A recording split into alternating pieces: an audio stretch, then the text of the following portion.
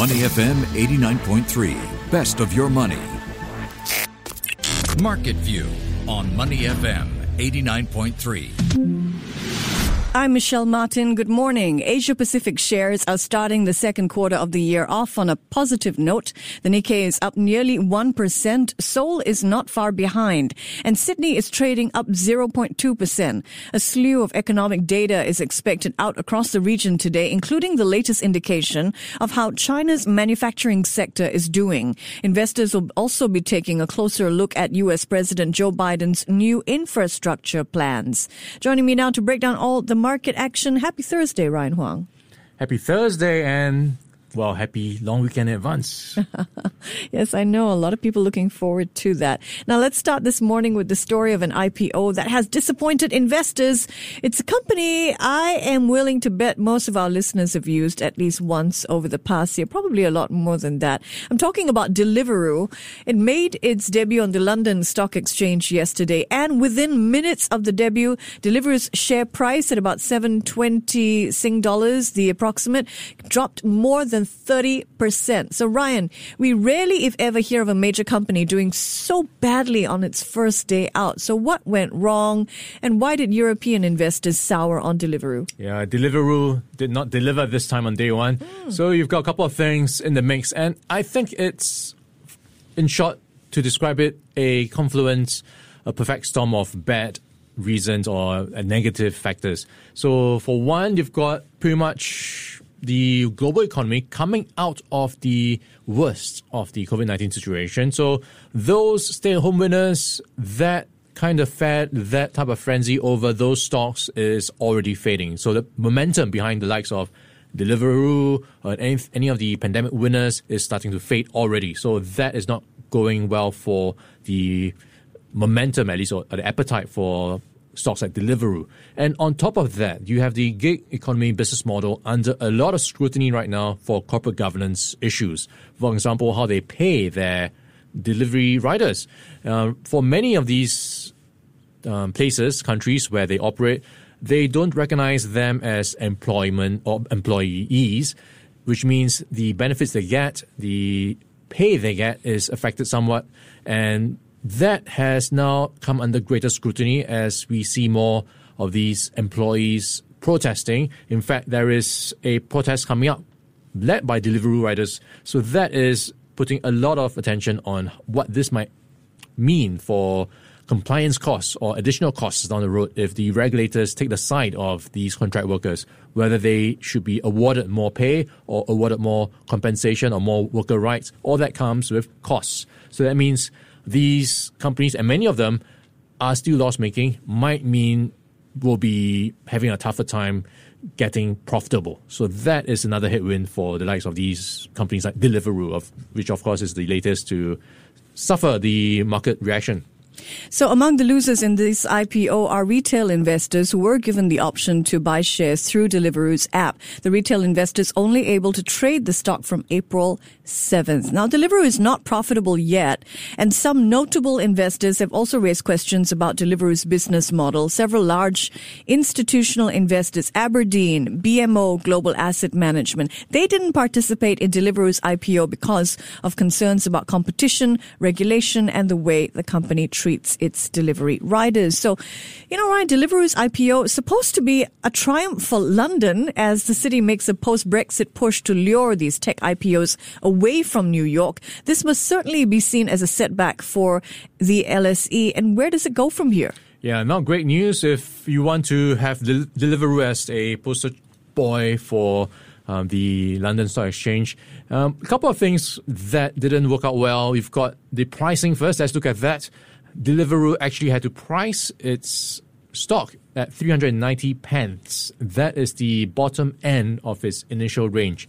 And that reflects the appetite and demand for Deliveroo stock. So in terms of valuations, anyone thinking about going to the London Stock Exchange will look at this and think twice. Will I get the best valuations going to London? And that may be another reason for them to look elsewhere, like the US.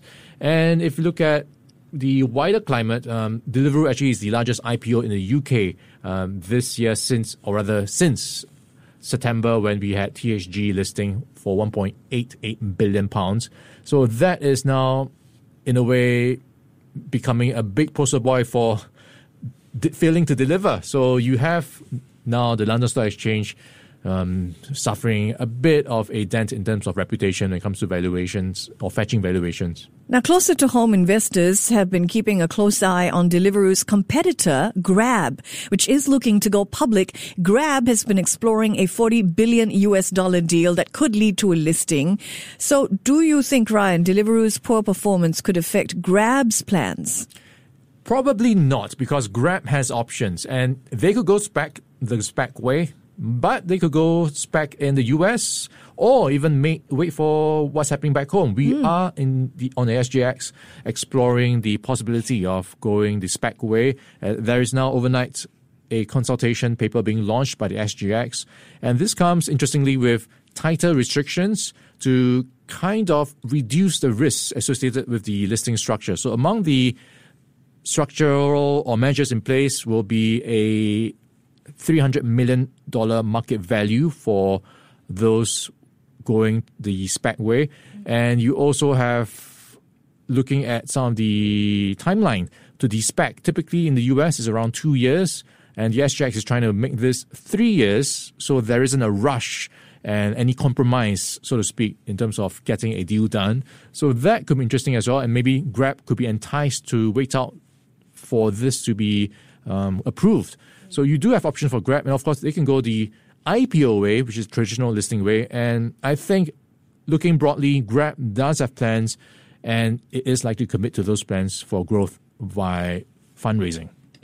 If Grab does go public through a merger with a special purpose acquisition company, this could value the company at $40 billion and would be the largest ever blank check deal. Now, we know the Singapore Exchange is looking to bring blank check companies to Singapore. SGX has launched a consultation on special purpose acquisition companies in which it plans to address some of the risks associated with the sector. I want to turn now to broader markets where investors are likely to spend their days scouring through those details of U.S. President Joe Biden's proposal for a $2 trillion investment in American infrastructure. Biden announced details of the proposal overnight. He said this is, quote, not a plan that tinkers around the edges. Now, if passed, the plan will aim to rebuild aging bridges, put in 5G networks, broadband networks, roads, rail lines, ports, utilities, even has a focus on clean water. Ryan, give us the highlights. And the key question at the heart of all this that Republicans are not likely to like the answer to is, how does Biden plan to pay for this investment? Yeah, so you've got a big plan for spending, and it is spanning across many areas in infrastructure, roads, highways, electric vehicle chargers, replacing even lead pipes for drinking water systems, broadband service. So this is being seen as the biggest overhaul in infrastructure in 50 years since the highways were built during Dwight Eisenhower's term. So this is a major deal. It's a long-term plan, and this is going to take big money. And where's the money coming from? It's going to be coming from taxes. And this is with the tax rate being hiked from 21% to 28%. And this is actually also a rollback of what the Trump administration did with the tax cuts. During his time, he cut it from 35 to where it is right now, 21. So in a way, it's normalizing or bringing it back to where it was pre-Trump. So you do have also measures to discourage companies from putting their profits offshore. So in a way, they are trying to get more money from taxes by getting them coming back to the US. There's also a push for a global minimum tax rate of 21% for these global companies. So all in, taxes may be hard to digest for these corporates, but at the same time, they have to be, I guess, encouraged that there is going to be more business activity, more spending back home that will lift the wider economy. So they could benefit from that despite having to pay higher taxes. And talking about obstacles getting this passed, it is going to have to wind through Congress, where it is quite a narrow split between the Democrats and the Republicans. And for various reasons, you do have opposition against the various policies. Some people don't like the tax hikes. Some people don't like the green plays because they are backers or supporters of the incumbents in the existing industries. And if you look at how this might play out, there is a possibility of what's called budget reconciliation, where you just need a simple majority, just a very slight majority over the 50% is enough. So that could be one play that the Biden administration could do, but they haven't committed to what they will do in terms of an approach to getting it passed. And even within the Democrats, they also have to overcome some of the opposition with some of the policies. So that is, even though outlined with big, bold plans, it now goes back to Congress, where politicking is now the next stage. Yeah, a lot to unpack there. But as analysts break down Biden's proposals, investors are going to be looking for sectors for new investments. So what are some of these targeted sectors, do you think? Okay, what stands out for me is the fight against climate change. And this is with the green policies.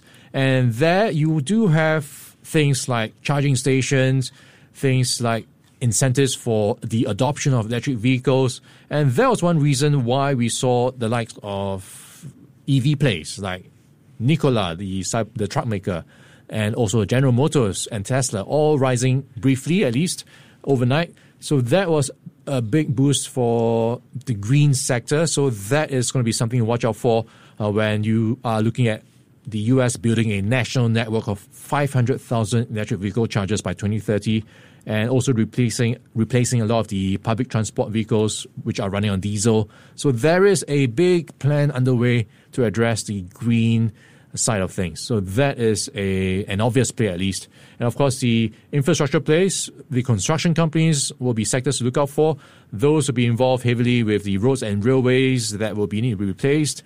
And I think generally with the lift in the economy, the banks will also be in a good place to benefit from the rising economy and spending that will come along with the recovery of the U.S. So clean energy, transport, and the banking sectors, possible beneficiaries of Biden's new infrastructure plans. Now, in the U.S. market overnight, tech shares rallied, performing much better than other sectors. The Nasdaq closed up 1.5%, despite bond yields rising for the fourth time in 5 days. Now, recently, rising yields have been bad news for tech share prices. So, Ryan, why do you think that wasn't the case overnight? What helped push tech shares higher? Yeah, so it does come off the back of a recent spate of loss-making sessions for tech. So it is bouncing back from the recent weakness. You could see it as maybe buying on the dips, but the broader story, the narrative has been the sector rotation. But this sector rotation is not going to be a straight line. It's going to be a zigzag journey where it's going to go up and down, and sometimes it won't be paying attention or reacting to bond yields, and sometimes it does. But the wider narrative that most people are expecting is that tech is going to be under pressure when bond yields go up. And when you look at the action or the events that are going to come in the coming quarters, you do have many reasons for bond yields to go up higher. Inflation expectations are ticking up. You've got more stimulus. So that is likely to see the sector rotation story continue to play out in the coming quarters. So tech maybe could be just bouncing back for now, and we'll have to see how this plays out in the days ahead. Yep. Even though the Nasdaq outperformed other blue chips overnight, certainly wasn't the case for the month of March. If we take a step back, last month the Dow beat the Nasdaq by the widest margin since 2002. Time now for corporate news, and for that, it's time for a game of up or down. We'll keep the focus on tech companies today. I'm going to name a tech firm that is in the news. Ryan tells us whether he thinks it is moving up or down. Are you ready? Let's go. Apple?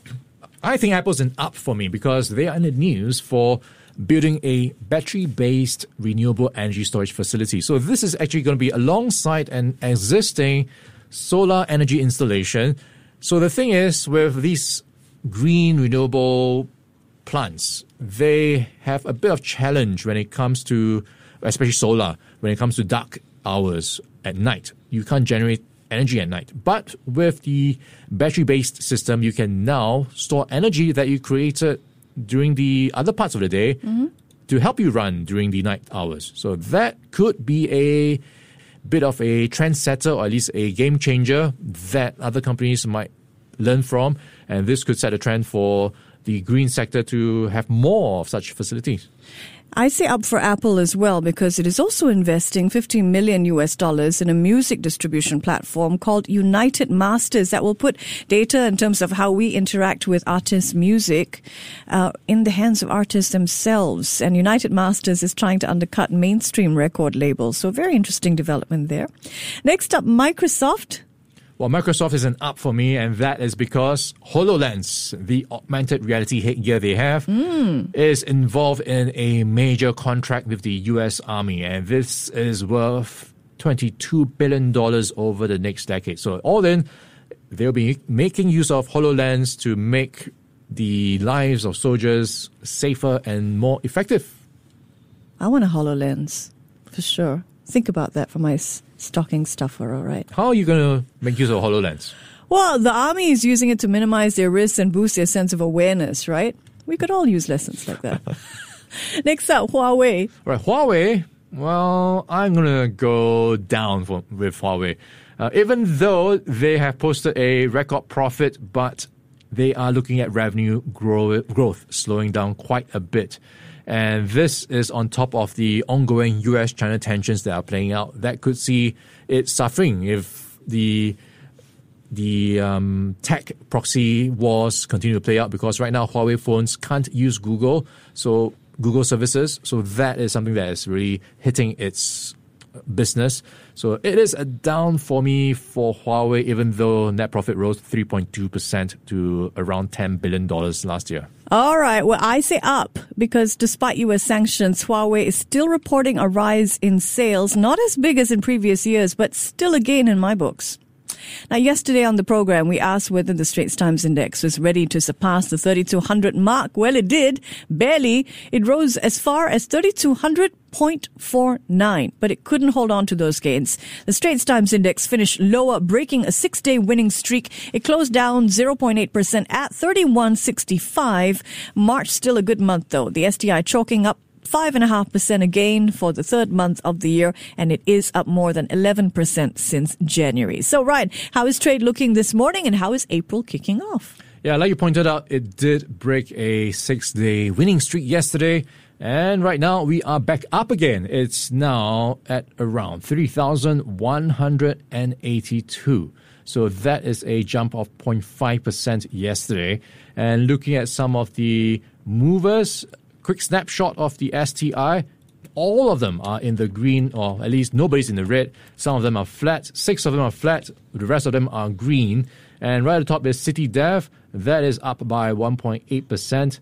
ThaiBev is interesting, it's up by 1.4%. And this is even though it was the biggest loser in March.